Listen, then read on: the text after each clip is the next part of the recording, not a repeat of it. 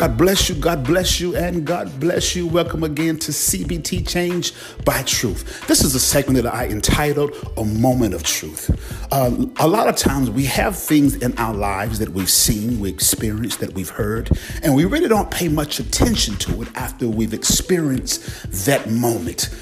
In this segment, I like to take movies, poems, riddles, anything that is creative and innovative, and I reply it and recite it back to you. Then we take the Word of God and we mix the Word of God with that thing that we already know, and God then begins to bring the revelation of His Spirit alive to you to cause you to see something that you've never seen. We must understand there's nothing hidden in life but to be revealed at the right time. So stay tuned. This is a moment of truth. I'm coming for you. God bless you.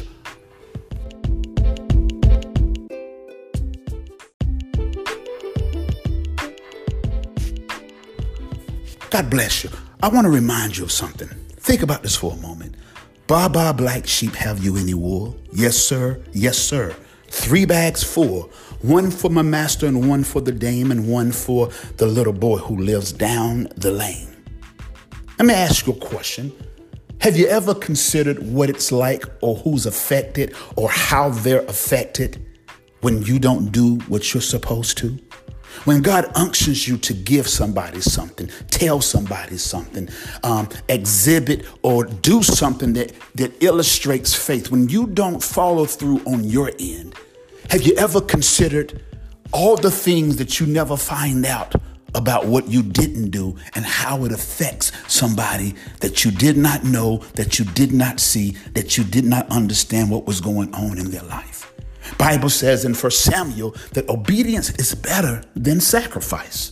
That means that when you do what you're supposed to do and when you obey God, you're not only affected and blessed by your obedience, but you cause someone else to see God. You cause somebody else to understand God. You cause somebody to understand that God is faithful to His word, even though you don't know that your obedience is attached to that.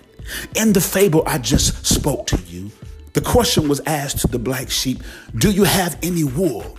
And he establishes, yes, sir, yes, sir. And then he tells you how much he has. 3 bags full. 1 for the master, 1 for the dame, and 1 for the little boy who lives down the lane. Did it ever occur to you that not only does the black sheep, the one who is disobedient, the one who is hurting, he's black because it symbolizes his disconnect from obedience, faith, and boldness.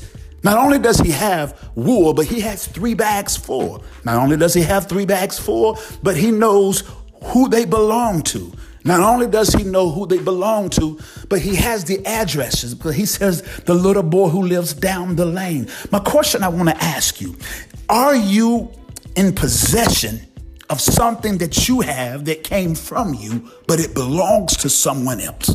Are you causing someone else not to see God, not to believe God, not to grow in God, not to receive from God, because you're now holding on to something that God has unctioned you to release to somebody else? My question I want to ask you in this moment of truth, do you have any wool? And if you do, why are you in possession of it? Many of the times we are in possession and in possession of what belongs to someone else because of how we have been handled, because of what has been done to us, because of the way we've been dropped, the way we've been fondled, the way we've been messed over. I want to encourage you today in this moment of truth. Don't be like that black sheep. However, anybody or whoever has done you, forgive them and move on. Set them free so God can handle them, because it's important that you understand everything that God has put into you. He may want to bless somebody else in spite of how you've been done. Do you have somebody else's wool? Will you be able to give somebody what you have produced in your life? Because wool is a covering. It is warmth. It means everything that you have produced and you have brought forth in your life is valuable, and it's not for you to hold on to. God bless you. And I just want to remind you, this is a moment of truth. for you to grow in God. Amen.